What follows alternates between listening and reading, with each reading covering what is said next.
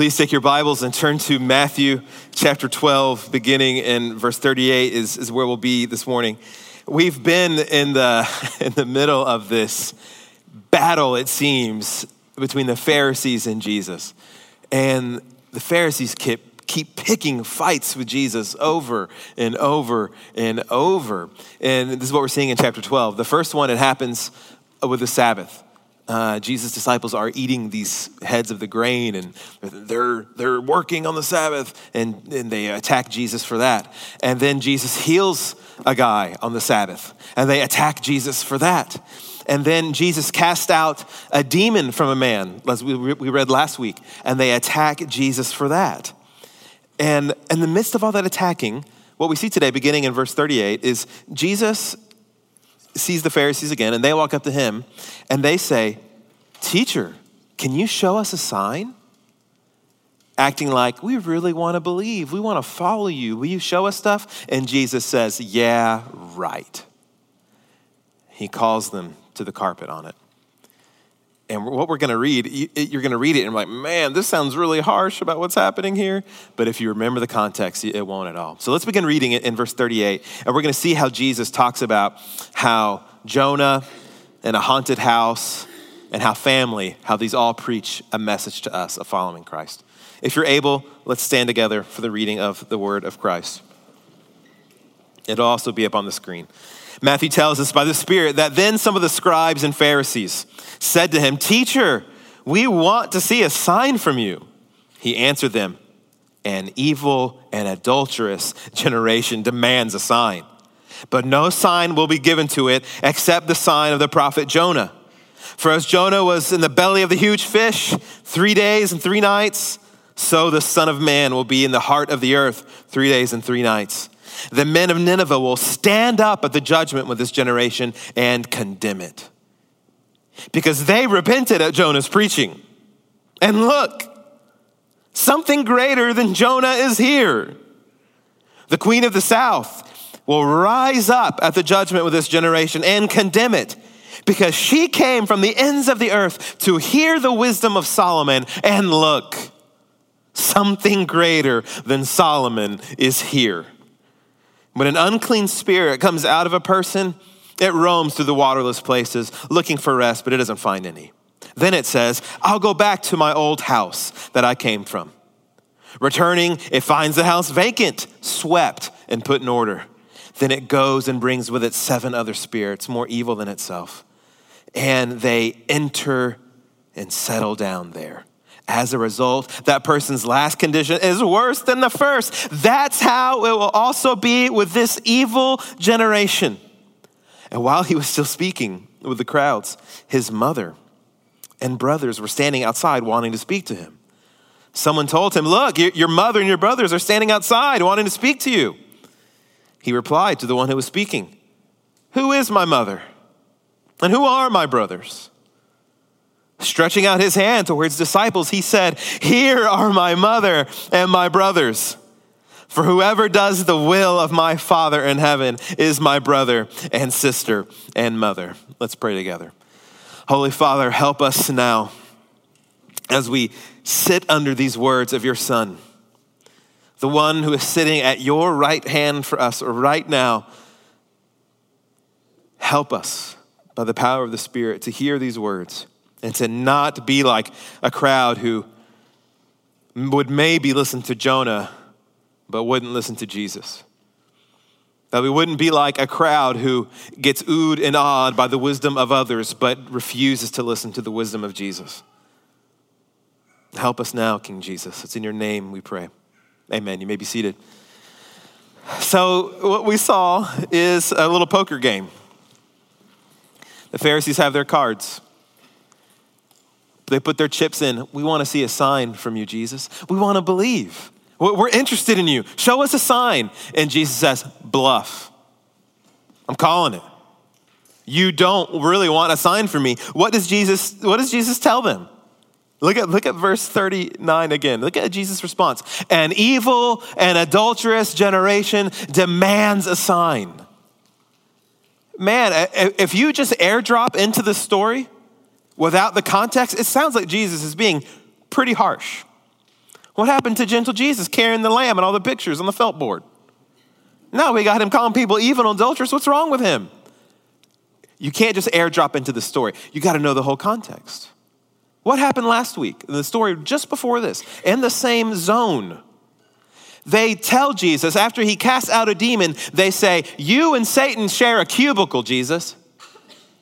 You and Satan are colleagues, peers. That's how Jesus cast out demons. And now they have the audacity to come up to Jesus and say, will you show us a sign if you're real? Jesus says, oh, please. You are an evil and adulterous generation. You are a bunch of spiritual harlots, you Pharisees. You don't want anything to do with me. They just want to gather more evidence to try to mount their case for blasphemy against Jesus.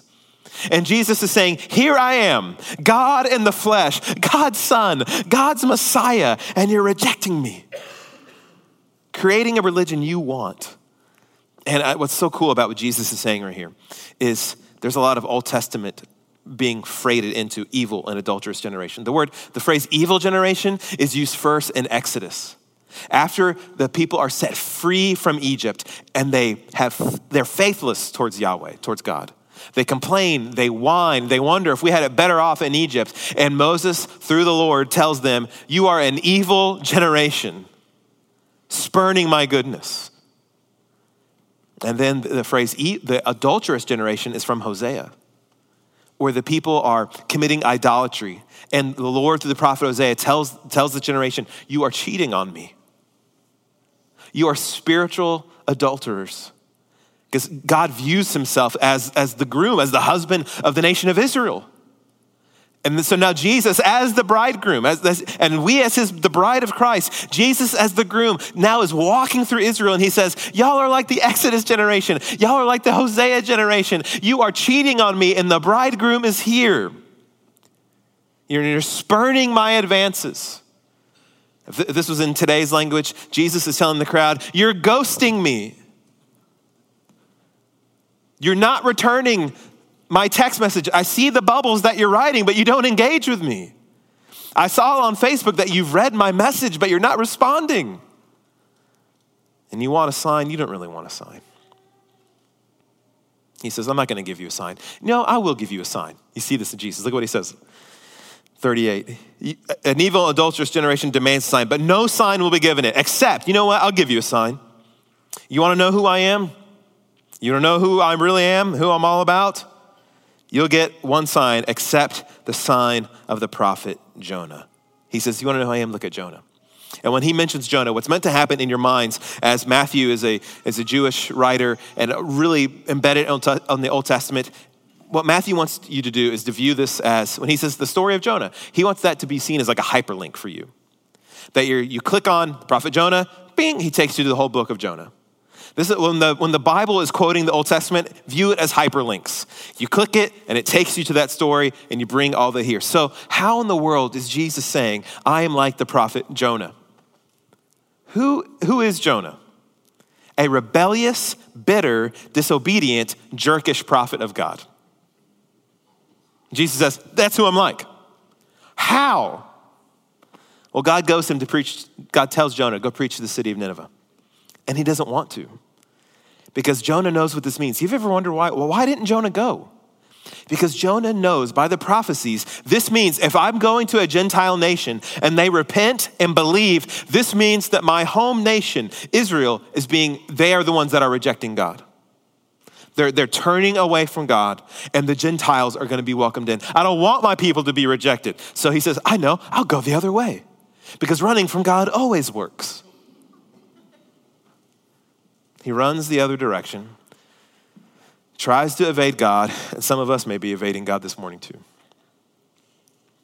It didn't work, just like Jonah thought it was going to work. He's on a boat. The boat is in a horrible storm. Jonah fesses up. This is my fault. I'm running from God. Sailors go, okay, what should we do? Throw me overboard. You got it. Boom. They chunk Jonah overboard. And God sends a giant fish. This is not God's wrath, the giant fish. It is his mercy.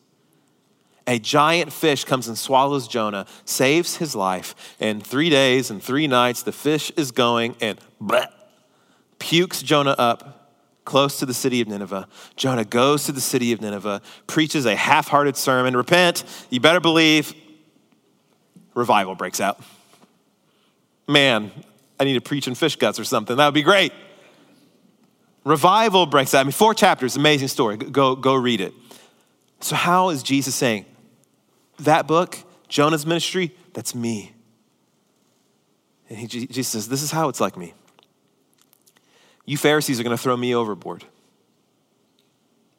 You think you're going to get rid of me. You're going to cast me into the depths of death. But like Jonah, verse 40, as Jonah was in the belly of the huge fish 3 days and 3 nights, so the Son of Man will be in the heart of the earth for 3 days and 3 nights. But then the tomb will open its jaws, and I will walk out from the depths of death, and I will preach a message, peace to you. And my disciples now, who join me in my resurrection, they will preach a message of repentance and peace and salvation, and revival will break out at Pentecost, and revival will break out in Ephesus, and revival will break out in Philippi, and revival will break out to the ends of the earth. So come and believe in me, because a borrowed grave will not hold me. After Jesus rises from his crucifixion, paying for our sins, and he rises from the dead 3 days later, he says, this is who I am. I am the true and better Jonah. And here's why this matters. Look at verse 41. The men of Nineveh, so imagine the city of Nineveh, will stand up at judgment day. So Jesus realizes this. The story of Jonah actually happened. It's not just a cute Bible story we teach kids. It is history. Judgment Day is coming attraction history. And Jesus says they will stand up at the judgment and with this generation and condemn it, because they repented at Jonah's preaching, and look, something greater than Jonah is here. Jesus says when Judgment Day hits the calendar, the Ninevites will condemn the Pharisees and condemn this generation, this pagan city of Gentiles. They heard Jonah's reluctant, loveless sermon, and they repented. And Jesus says, a better preacher than Jonah is here. I am not reluctant, and I am full of love, and you're rejecting me. A better prophet than Jonah's here. A better preacher than Jonah's here. And you're rejecting me. Just like Jonah went to the Gentiles and they heard, and the nation of Israel was rejecting God, Jesus is telling them, you are like that generation of Israel that rejected God. And the Gentiles are going to believe. And you aren't repenting. This is the first thing Jesus says should be happening to us when we encounter him, we encounter his words. It should be the first thing that happens is repentance. That we repent from our sin and we turn toward Jesus. This is what should happen. We turn from our sin and turn towards Jesus. This is repentance, admitting I'm a sinner. That's what the Ninevites said. This is God's truth. We are in the wrong. We need God. Jesus is right. I am wrong. And correcting course and getting in sync with him. Have you done that? I know you come to church and I know you do Christian-y things throughout the week, but have you actually repented? Have you turned from yourself and your sin and turned towards Jesus? There's a great scene in The Office with Michael, Scott, and Dwight. They're in the car together, and Michael will only listen to his GPS system. This GPS system he trusts. And it's telling him, turn right. But they can see there's a lake right here. We can't turn right. And Dwight says, Michael, don't turn right. It's wrong. He says, be quiet, Dwight. I got to listen to the GPS. Michael, there's a lake right here. If we turn right, we're going into the lake. No, the GPS knows what it's doing. Be quiet, Dwight. Turning right. And he starts to turn right. And we're going into the lake. Stop, Michael. No, Dwight, we're not going into the lake. And then they go into the lake. Car sinking down there. Car dead. They get out. All because Michael wouldn't admit, I have bad information. All because he wouldn't admit, I'm relying on a bad source. He wouldn't fess up to being wrong and humble himself and listen to someone else, even if it's Dwight. And beloved, someone greater than Dwight is here. That's our lives apart from Christ. Like the Pharisees, we think this is how we should live our lives. This is how I should view my sexuality. This is how I should spend my money. This is how I should talk about other people. This is how I should use my passions. This is how I should do what I do. This is what my life is all about. And Jesus steps into our lives and says, you are going to crash into the lake of fire unless you turn. Unless you repent and turn to me. Have you turned around? Do you see Jesus' words and do you see Jesus' works and do you see the sign of Jonah of his death for you and his rising from you and think that's where I need to go? Someone greater than Jonah is here. The Ninevites responded. Now Jesus is saying, respond to me. Receive me. Rethink your life. We all need that initial repentance where we turn toward the love of Jesus. And Jesus invites you to do that today if you haven't. To turn from your sins, to turn from your self-destructive tendencies and turn towards Jesus. You can do it for the first time today. And if you are a Christ follower, we repent once and we repent every day. We repent that first time, and then now every day of the Christian life is to be one of repentance, as the great reformer Martin Luther said. And number one of his 95 points that he nailed on the castle door there in Wittenberg, he said, point number one, our Lord and Master Jesus Christ, when he said repent, willed that the whole life of believers should be repentance. So all of life now is directed towards Jesus. We depend on him. We get our guidance from him. We listen to his voice. We listen to his words. And where it doesn't line up, we change. It's like tuning a guitar. You pluck one string, and a little app tells you the sound it should be. Bong, okay? You play it, bang, bong, bang. You go, that ain't right. You turn little knobs. You have to if you want to play. But if someone refuses, no, I'm not retuning it. This is the way I want it to be. Then you can't play. It's a disaster. The words of Christ to us in the scriptures from Genesis to Revelation, the whole Bible is the tuning fork for the Christian life. Of the notes being played from Jesus' mouth and from Paul and from Peter and Matthew. And I'm saying, this is where we're tuning. This is where we repent towards. I don't want you to hear the word repent as how we often hear it, as scolding. You need to repent. You need to repent. It is not a finger wagging from Jesus. When you hear the word repentance in the Bible, hear it as God saying, come home. Come home. Imagine your child, college-age child, runs away from home and is now with a bad crowd, living homeless, doing harm to their body in all kinds of ways you could imagine, and harming others. And then they text you, they want to talk to you, or they call you and want to talk to you. You're not going to say what? Repent. You're going to say, come home. We just come home. That's what the word repentance really is. It is God inviting you home. So where in your life today do you need to go back home? Where do you need to repent? And come back to Jesus and come back to his ways. It could be in attitudes you have. It could be in spending. It could be in your emotions. It could be in words you have spoken, said about others, said to someone you love. It could be hidden sins you have. Hidden from others, but they're not hidden from Jesus. It could be laziness. It could be envy, lust, whatever. Come back home. Jesus says, come home. Hear Jesus and hear him inviting you home. That's really the next point. He wants us to hear and listen to him. To hear and listen to him. Look at verse 42. After he talks about Jonah, now he goes to the queen of the south. This is Queen Sheba.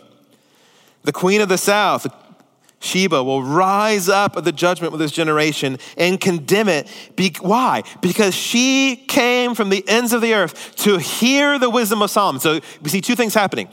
With Jonah, they repented. With Sheba, she wanted to hear Solomon. These are the two things Jesus is after for us. Repentance and now hear me. And look, he says, something greater than Solomon is here. This takes us back to 1 Kings chapter 10. Hyperlink, bing, Jesus takes us there. The queen of Sheba hears about Solomon's wisdom, and she wants to see what is all the fuss about Solomon. So she takes the journey. I want to see his kingdom. She sees Israel and is blown away. She gives Solomon some riddles. Solomon cracks them all.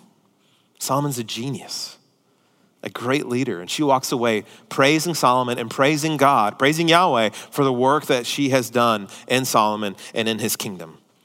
And Jesus says, she, a pagan Gentile queen, she came to hear and responded to Solomon. And here I am, the Son of God, the true King of Israel, and y'all are rejecting me.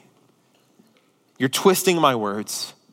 You don't want to hear what I have to say. And someone greater than Solomon is here. A better king than Solomon is here. And you aren't listening. So they aren't repenting. They aren't listening. Jesus says you're going to be held accountable. So for us, beloved, are you hearing Jesus? Sheba, the queen of Sheba, she crossed nations. She crossed lands to come and hear Solomon and respond to him. And Jesus says, are you listening to me? Are you hearing my words and responding to them? Do you want my wisdom for your life? Or are you going to just keep relying on the way you want to do things? When you hear Jesus' teachings on money, do you respond? When you hear his teaching on emotions and forgiveness, do you integrate it into your life? We hear Paul's words on marriage and forgiveness and Peter's instructions about how we rely on God's word. We all have various data points and guidance systems in our lives, from social media and magazine and parents and grandparents and family traditions and entertainment and movies and politics. What about Jesus? Are we hearing Jesus and responding? Is Jesus or Fox News a source of wisdom for your life? Is Jesus or politics a source of peace for you? We need to be more like the early church and realize there is no hope in politics. And just to get over it. And remember, Jesus is king. Do you look at the promises of happiness that the world offers? And do you think, oh, that's a better offer than what Jesus gives? Beloved, when Jesus opens up the story of Jonah, opens up that story of Solomon, he is doing two really important things for us. And if you remember a couple of weeks ago, he said, I'm also greater than the temple. So you take those three things. I'm greater than the temple. I'm greater than Jonah. I'm greater than Solomon. He is saying, I am the true prophet. I am the true priest. And I am the true king that you need. Jonah was a foreshadowing of me. Solomon's a foreshadowing of me. The temple is a foreshadowing of what I offer you. And when Jesus does this, he is showing us how the gravitational center of the Bible is himself. Jonah is a road that leads to him. The temple leads to him. Solomon leads to him. And when you see that all points of the Bible lead us to Jesus, all roads lead back to him. You see all the prophecies, all the promises, all the hopes, and they lead you to Jesus. You realize that's home. I gotta go home. I've gotten off the path a little. I gotta come back home. There's no place like home. Home is where the heart is. I'm feeling whatever hallmarky statement you want. It's true in Christ. That's why Jesus says, repent and hear me and follow me. We all know the difference between listening and listening. If you've ever talked with a child, you know the difference between listening and listening. Between listening and hearing. Are you hearing me? I don't think you heard me because you didn't do it. That's what we know. And so we think with the Christian life, oh, I'm listening. I heard. And Jesus said, are you doing? It's all the way back in Deuteronomy. Hear, O Israel, the Lord your God is one. God is not just after, pass the test, you know I'm one. Then he says, you shall love the things you do. And so what does Jesus say at the end of the Sermon on the Mount? Whoever hears these words of mine and does them. will be like the wise person who built his house on the rock. But whoever hears these words of mine and doesn't do them will be like the fool who built his house on the sand. And what does Jimi Hendrix sing about castles built on sand? They all fall into the sea eventually. Are you hearing and doing the words of Christ? And that's what he talks about next when he talks about a haunted house for some reason. Let's look at it. It's October. We can talk about a haunted house. Verse 43. When an unclean spirit comes out of a person, that seems like, why does he make this change to this? Well, what happened? Just a scene before. He cast a demon out of a guy. That's what kind of started this whole thing ramping up even more. So he says, let's think about it. When an unclean spirit comes out of a person, it roams through the waterless places, looking for rest, but doesn't find any. Then it says, I'll go back to my house that I came from. I'll go back to my old haunt where I used to be and see if I can go back. And returning, it finds the house vacant. That's the operative word. It's vacant. It's swept. It's put in order. It's clean, but empty. Then it goes and brings with it 7 other spirits more evil than itself, and they enter and settle down there.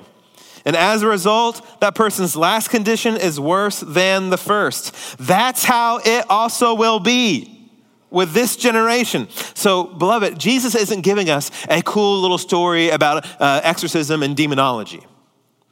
He is using a teaching and a parable to say, this is what this generation is like. You're not believing in me. You're clean. Pharisees, you're swept. You're like a whitewashed tomb. So say later, all clean on the outside, but inside it's full of dead men's bones. And here he says, you're a house, Pharisees, that's clean and swept. You look good. You're playing all the parts, but you're empty inside. There's no life there. And this is one of the scariest things about doing ministry in the Bible Belt for me, is that all across this room, we could be people that are swept and clean and look right, but we're vacant inside. But there's no life in us. You know why I love it when my house is messy? Because it shows there's life there. So next time when your house is messy, praise God for the messiness. There's life there. The Pharisees don't have life. It's empty. And Jesus' point is that you need to be filled. You need to repent, and you need to hear, and you need to do. You need me in your life. If not, it will only get worse. That's what he tells this generation. It's going to get worse. That's how it will be with this evil generation. If you maintain a safe distance away from me, you can be swept and clean, but when judgment day comes, it's going to be worse. It's like an addict, this analogy that Jesus is using, that I've seen with friends and family who bounce from rehab to rehab to rehab. It gets worse every time. It doesn't stay at the same level. It progresses and gets worse. And until it's finally kicked, until addiction is replaced by sobriety, it will continue to get worse. And Jesus is saying, until unbelief and until fakeness and until your emptiness is replaced with belief, is replaced with trust in Christ, it will not get better, it will get worse. Until your mistrust is replaced by trust in Jesus. Until your pride is replaced by humility. And until the keys of your life are put into the hands of Christ, it will only get worse. And until Christ is treated as Lord and you listen and do what he says, until then, your life will not get better. It will only get worse until we repent, until we hear and listen and do the will of God. That's how the passage ends. Jesus is after us doing the will of God. This is the last part. Disciples of Christ, we repent towards Jesus. We believe, we trust, and then we do what he says, as he said in Matthew 7. Hear these words and do them. So this is this final scene, how it comes out in this final scene. Look at 46, this interaction with his family. So while he's still speaking, he's still saying these things, and he gets interrupted. He's speaking to the crowd, and his mother and brothers were standing outside wanting to speak to him. It's interesting that they're outside. They're not in the circle. They haven't been traveling with Jesus listening. They're on the outside. Because they don't believe. And look, 47, someone told him, look, your mom and your brothers are standing outside and they want to talk to you. What could be so urgent that they want to interrupt Jesus' teaching, interrupt him rebuking the Pharisees? Well, it seems like they're trying to get him to tone it down. They want Jesus to back off a little bit. They want him to let it go. Let go your fight with the Pharisees. They've probably heard you've been called a Satanist. The Pharisees want to kill you. Why don't you tone it down a little bit? Let's go for a sabbatical. Let's take a break. This is because they don't believe in Jesus yet. His brothers, he also has sisters, and even Mary, they're struggling to see it. And I know this for a fact because the parallel account in Mark adds this clarity. In Mark chapter 3, Mark writes, this is the exact same story occurring in Mark 3, when his family heard this, they set out to restrain him because they said he's out of his mind. Not only do they think Jesus is like, he's going a little far, he's kind of pushing the envelope, they think Jesus is crazy. He's come unhinged.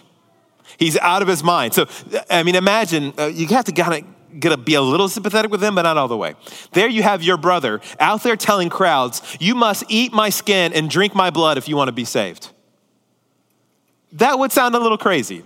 That was your sibling. He's there telling the crowds, I am equal with God. God is my father. You must worship me. He's telling the crowds, I am greater than the temple, the center of Jewish life. He's relocating the center of life to himself. I am greater than Jonah. I'm greater than Solomon. And so his brothers and his mom are like, he's lost his mind. So they're apologizing to the crowd. We're sorry. We're going to get him out. He's cuckoo. He's lost it. What is Jesus' response? Look at what he says in 48. So this guy tells him, hey, they're outside, 48. Jesus replied to the one who was speaking to him, who is my mother and who are my brothers? Oh boy, he's really lost his mind. He doesn't even know who his family is anymore.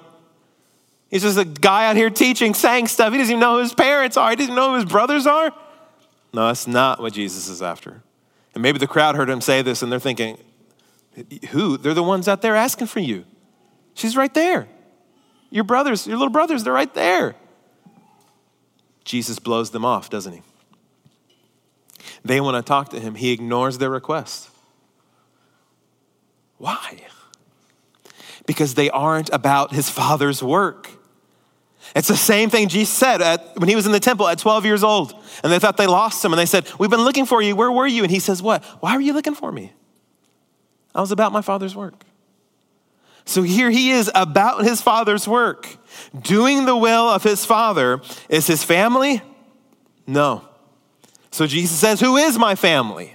Look at his answer in 49. It's incredible. Stretching out his hand towards his disciples. He said, here are my mother and brothers.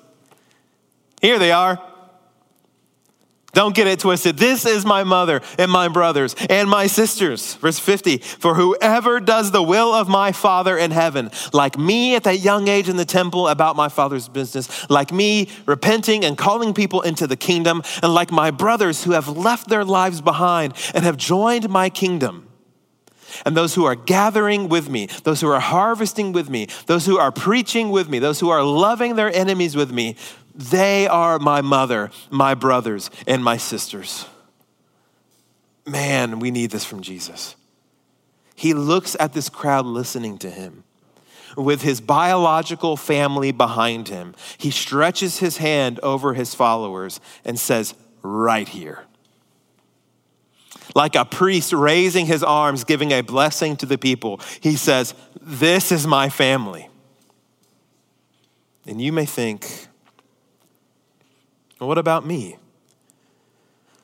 That's why I love that Jesus says in verse 50, whoever does the will of my Father, whoever repents, whoever hears, whoever follows me. You are a whoever. Everyone in this room is a whoever. Doesn't matter. Oh, I've done this sin in my life. Whoever. I've done some horrible things. Whoever. If you knew my background, whoever. Would Jesus forgive me? Whoever. Would Jesus accept me? Whoever. You are a whoever. And Jesus says, you are in my family. If you repent, if you turn, if you hear me, you trust me, and you do what I say, you follow me. Jesus gives us a new way to think about family. And some of us really need this. I mean, in the Middle East, family is a big deal. Family is a big deal in the suburbs. In the Middle East, it's even a bigger deal.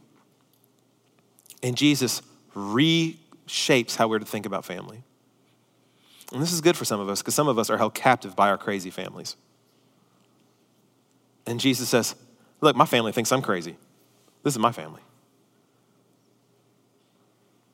Jesus looks at it and says, my church family is my family. Do we think like this? Not enough. We know this. We know we're called brothers and sisters. We know Paul talks like this. This is the main metaphor for Christians in the New Testament. It's not sheep, it's family.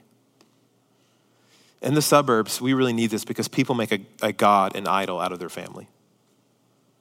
People worship their kids, give them whatever they want, bend to their wills, spend whatever is needed, sacrifice time on Sundays because of their kids, pick churches because of their kids, forego relationships with other Christians because of their family, because of their nuclear family. Jesus says, there's my nuclear family, but this is my family.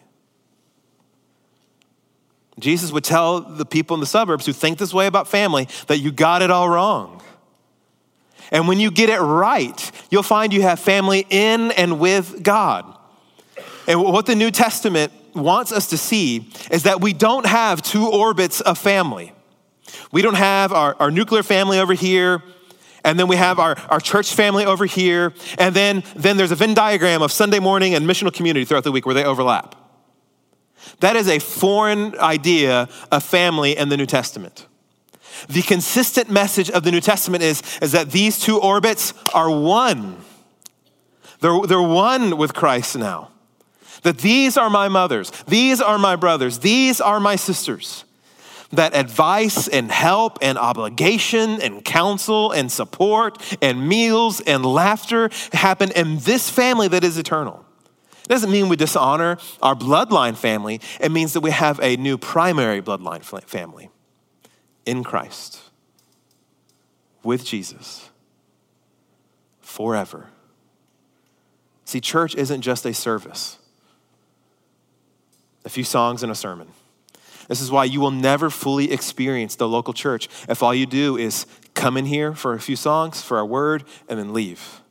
That's not family. That's Chili's, and Chili's is terrible. We need family style. It's meant to be a family of brothers and sisters in Christ, where singles don't feel like they're left out because they aren't married, but they have brothers and sisters here. Where married aren't all about being so focused on marriage all the time, but we have brothers and sisters here. Where widows don't ever feel left out because they have brothers and sisters here. Where the young never feel like they're out of place because they have brothers and sisters. Where the old don't ever feel like they're out of place. It's meant to be a place where it's multi-ethnic, multi-generational, multi-life stage, because that's what family is. And if we can't imagine each other as family, then we're failing. And we don't understand what Christianity is. And you may hear Jesus talk this way, hear the New Testament talk this way, and think, I don't want to have brothers and sisters in Christ like that. I don't want to act like brother and sister towards others. I don't want them acting like that towards me. Well, then you don't want Jesus. You just want heaven. You really want Buddhism. You have an undercooked understanding of what discipleship with Jesus is. We together are marked by doing the will of God together, obeying Jesus, the church together, obeying him, believing in him, trusting him, honoring him, walking with him. And this is what the family of God does. And I love this last part from Jesus, and we'll be done. Look at what he does in 49. I just want you to see this motion from Jesus. 49. Stretching out his hand towards it. So put yourself there. Jesus stretching out his hands towards you. Like putting his hands on your face. Putting his hands on your head and rubbing your hair. And smiling over you and saying, you're my family. Your family's crazy. You're my family. You feel left out. You're not with me. This is my family. Jesus, he loves you. Puts his hands on your face and says, you're my family. It's a true and better Godfather. You don't ever turn on the family. The risen Christ loves you. He's welcomed you. He's not ashamed of you. Jesus loves being around us. This is how kind he is. And so we got to learn from him how to love being around each other, how to love repenting together, how to love hearing Jesus together, and how to do his Father's will together, because that's Christianity. And that's the Christian life, when we hear, we repent, and we follow. So let's do that together now. Let's pray together. King Jesus, help us. Help us to not be like the generation who heard Jonah and repented, but we wouldn't repent now when we hear you. Help us to not be like those who would travel far and wide to listen to the wisdom of Solomon and then not listen to you. Would we not put a premium on podcasts over listening to you? Would we not put a premium over listening to TED Talks instead of listening to you? Of plowing through our book club reads and not listen to you? Help us, Jesus, to hear you and then to do what you say, because we believe in you, because we love you, because you first loved us. So help us, Lord. And it's in your mighty name that we ask. Amen.